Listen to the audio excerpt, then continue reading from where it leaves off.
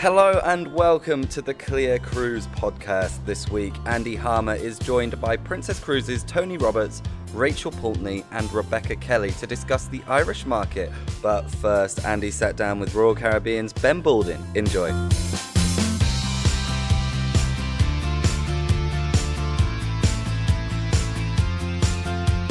So I'm delighted to be joined by Ben. Hi, Ben. Hi, Andy. Why don't you introduce yourself to our listeners? So, I'm Ben Baldwin. I'm the Managing Director for the UK and Ireland business for Royal Caribbean Cruise Lines. And how long have you been at Royal? I'm just entering my 6th year, actually. Is it really? Yeah. Wow. Time flies. I We're know. having fun.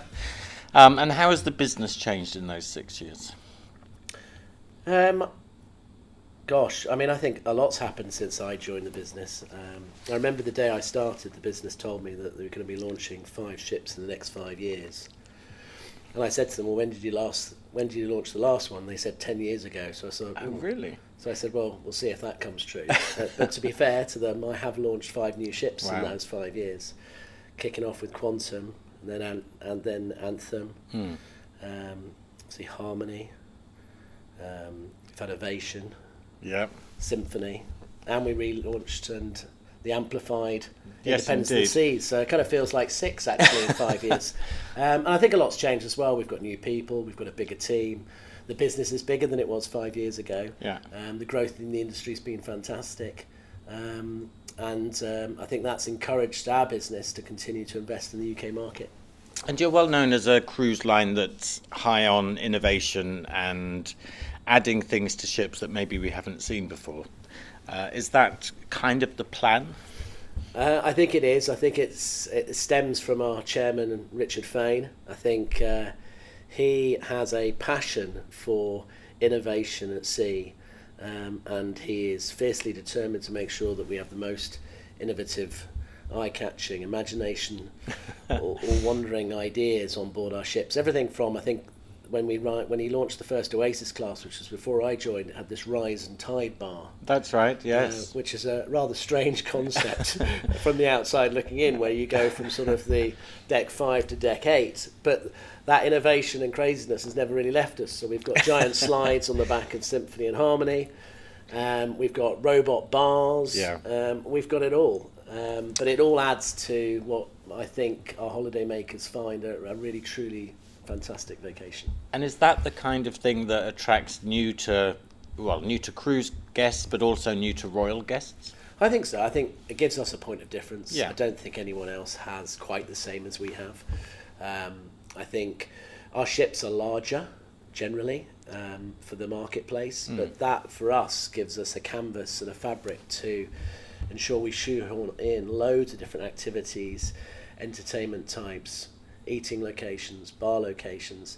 We have such a breadth of offer that I think it really lends itself certainly to a multi-generational family, and particularly to family holidaymakers. And your previous employment was non-cruise. It was. So is there anything that Royal does in the cruise space that kind of you wouldn't have thought of or that surprised you? I think when I joined, I honestly didn't have a huge amount of knowledge about what Royal Caribbean was really all about. I think I obviously did some research as I went through the recruitment process and whatnot. I think the bit that really strikes me as a similarity with Pepsi is that challenger mindset that we try and have all the time. So we know we're not necessarily the biggest in the UK marketplace, and we know we need to be aggressive in the right way to ensure that we demand our attention. The similarity there is quite striking. We recently had the Globes in the UK, and Royal was very well recognised for the supplier team. Is the team a vital part of that kind of cut through? Yeah, absolutely. I think we were thrilled to bits with that award. Genuinely, we've not won that award before. Any of the brands from the Royal Caribbean stable of brands have not won that before, so it was a big thing. And cruise is such a small part of the travel market, really, still. As much as we like to think it's huge, I know, it's we still forget. a relatively small part, and it's usually one of the big tour operators that kind of wins that award. So to win that was fab. Our team obviously think our team is fab. We've put a lot of effort and energy into getting the right people and then developing those people in the right way. And actually this year is the first year, well, come April, we will be at a full complement across our team. So it's taken 5 years to get to that. So either I'm very picky or it's just taken a while. It's just taken a while, yeah. Ex-UK, the non-fly cruise side of business is obviously big for the UK market. It's about half. Do you get to ask for ships to be based out of Southampton? And obviously Independence of the Seas is well loved by the UK market anyway, but it's not the only ship you have ex-UK. No, we get asked all the time, and indeed Ireland as well. Right. And, different parts of the UK. Can we put a ship in Liverpool? Can we put a ship in Newcastle?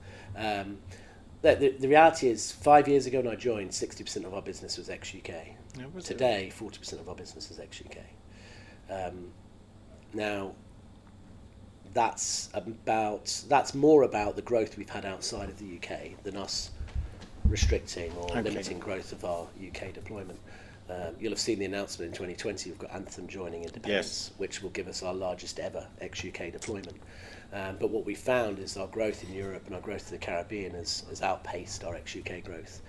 And that's because we think, to some extent, that our guest really loves that big ship experience that Oasis and Quantum has offered our guests around the world. And are you finding Royal guests are being a bit more imaginative in destinations they choose? Because you obviously have a deployment of ships around the world, so are Brits heading to newer places? Yeah, they are. Our growth in Asia is particularly strong. I think people see Royal Caribbean as a comfort blanket that enables them to go and explore parts of the world that they perhaps wouldn't have had the confidence to do so before. And of course we do visit over 265 ports around the world, so you can go a lot of places with us. You've obviously cruised quite a bit now, I would hope. Do you have any places that stand out for you that you didn't expect to be so amazing? I have cruised a little bit now, yes. Not just on which my is own encouraging. cruise line. I've also done a few other cruise lines too.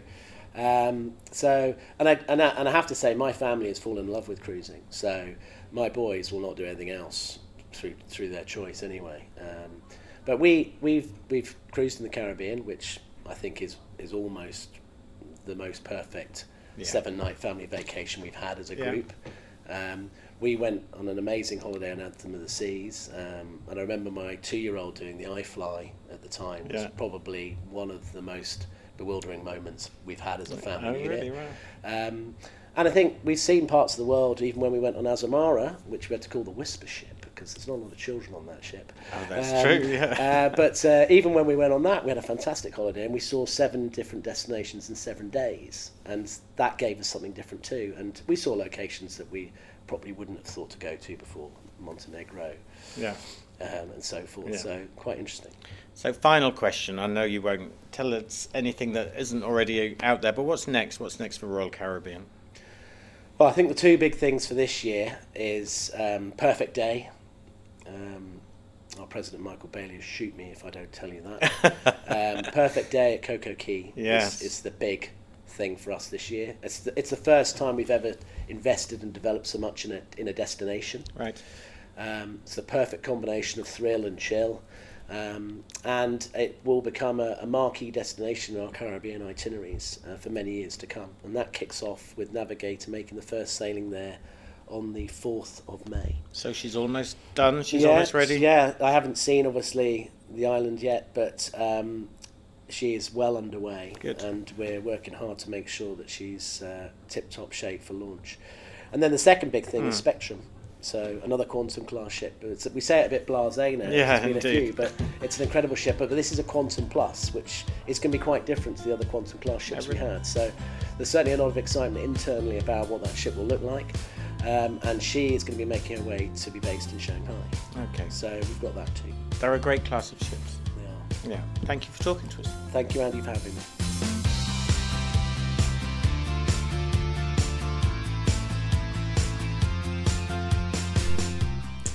So I'm joined by Tony Roberts, Chair of Clear UK and Ireland, and also something to do with Princess Cruises. Yes, I am Vice President for Princess Cruises UK and Europe. And actually today we're joined as well by our newest recruit in the Princess team. That's Rebecca Kelly, who has joined us as Senior Sales Manager for Ireland. Hello. And also we have Rachel Pulteney, Director of Sales UK and Europe. Wow, what a gathering. Rebecca, welcome to the Princess team. How is the Irish cruise market? The cruise market overall has grown. It's constantly grown. You've got now Princess coming in with the people on the ground in Ireland, so that's going to be absolutely huge for the market, huge for the agents, more choice. You've got the big guys who do really, really well, which are your Royal Caribbeans, your MSC, Celebrity Cruises. So the fact that Princess now are coming in, it's going to just grow the market even further. And agents are a key part of that, presumably that continued growth. 100%. You know, you need to have the agents in Ireland, especially as smaller brands who are coming in, because you need to have the agents on side. The agents are the ones who are going to educate the people, so you need to make sure that they're 100% educated for them to be able to pass it on to the customer and be able to switch, sell, cross-sell. For me, always through my 10 years in working with the trade, it's 100% with the trade. That's where your business lies. You mentioned your work history, so how did you end up working in cruise?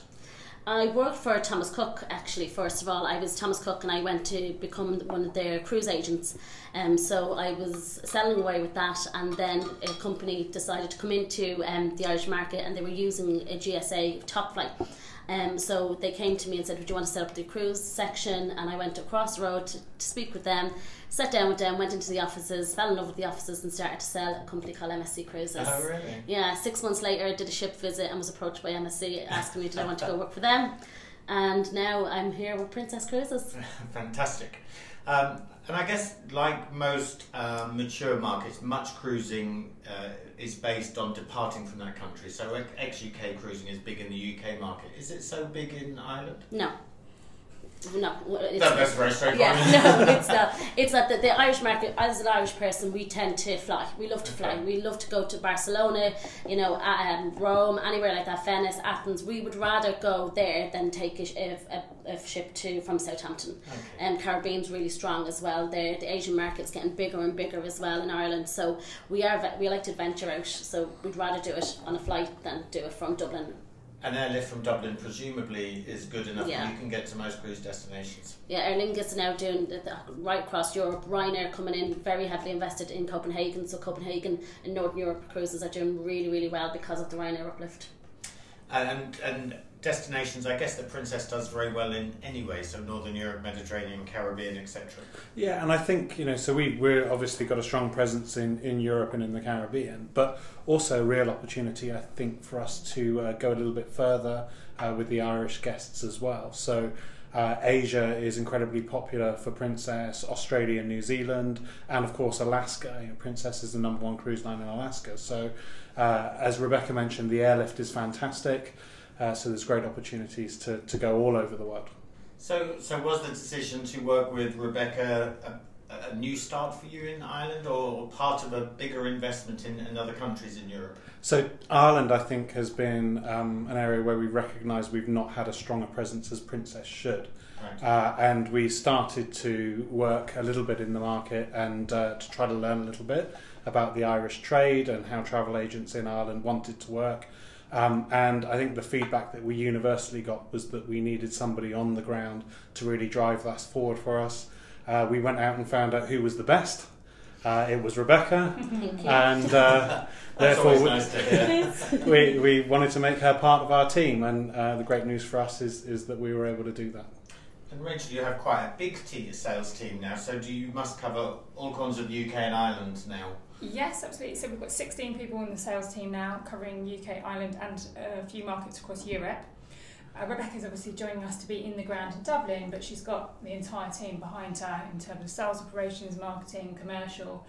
So this is a really big play for Princess in Ireland, and Rebecca's the start of that journey and a big part of it. Yeah. But there's lots of other stuff going on as well. Sure, and you've got quite a lot of ships appearing in Irish ports this year. Yeah, so our ship visit programme is renowned for actually being particularly strong. We try to get as many agents on board as possible and make them really, really immersive, so they get to experience the product firsthand and have the ability to go and relay that to their consumers. But to your point, we've got Cork, Dublin, Waterford, Belfast, Cove, and we're fortunate enough to have a ship in Ireland every 12 days from May to September. Oh, wow. So that's at our fingertips to take advantage of. And ship visits are just as important Irish agents as they are to agents across the world. Yeah, hugely important, because we don't get to get out so much to see the ships ourselves. So yeah, 100% for them to put, as Rachel said, they have to be immersive. So you just can't put them on a ship, give them a ship tour and give them lunch. We need to make it a focus, and again, just kind of dedicating it to certain people in the industry for them to experience as much as they possibly can the ships. So the fact that we've got 12 ships and so many different ships in many different ports is absolutely huge for Princess this year. Yeah. And that is one of the challenges, actually, because ship visits are great at showing off the rooms and what the ship looks like, but actually bringing that ship to life is difficult.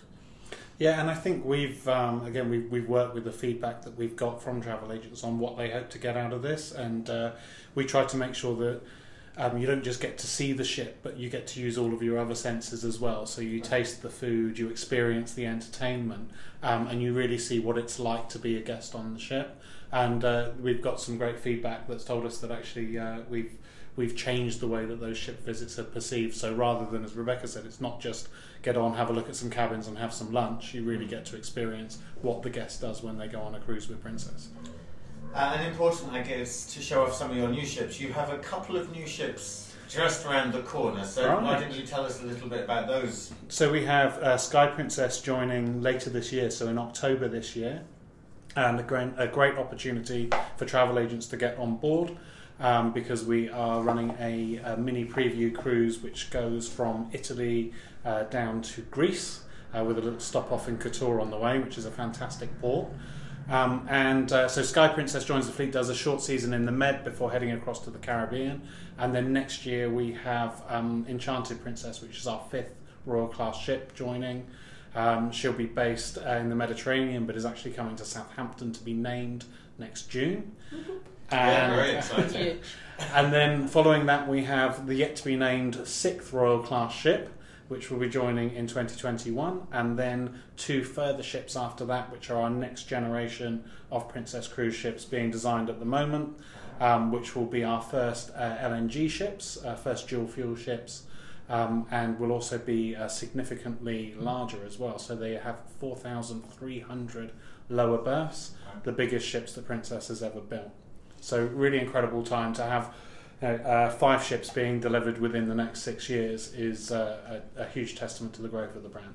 And I guess from an itinerary planner's perspective, more ships means that you can really put ships everywhere, because I know some of those longer haul destinations do well for Princess. Yeah, we've seen huge growth this year in Australia and New Zealand. We send more guests now to Asia than we do to the Caribbean, which is just incredible. Yeah.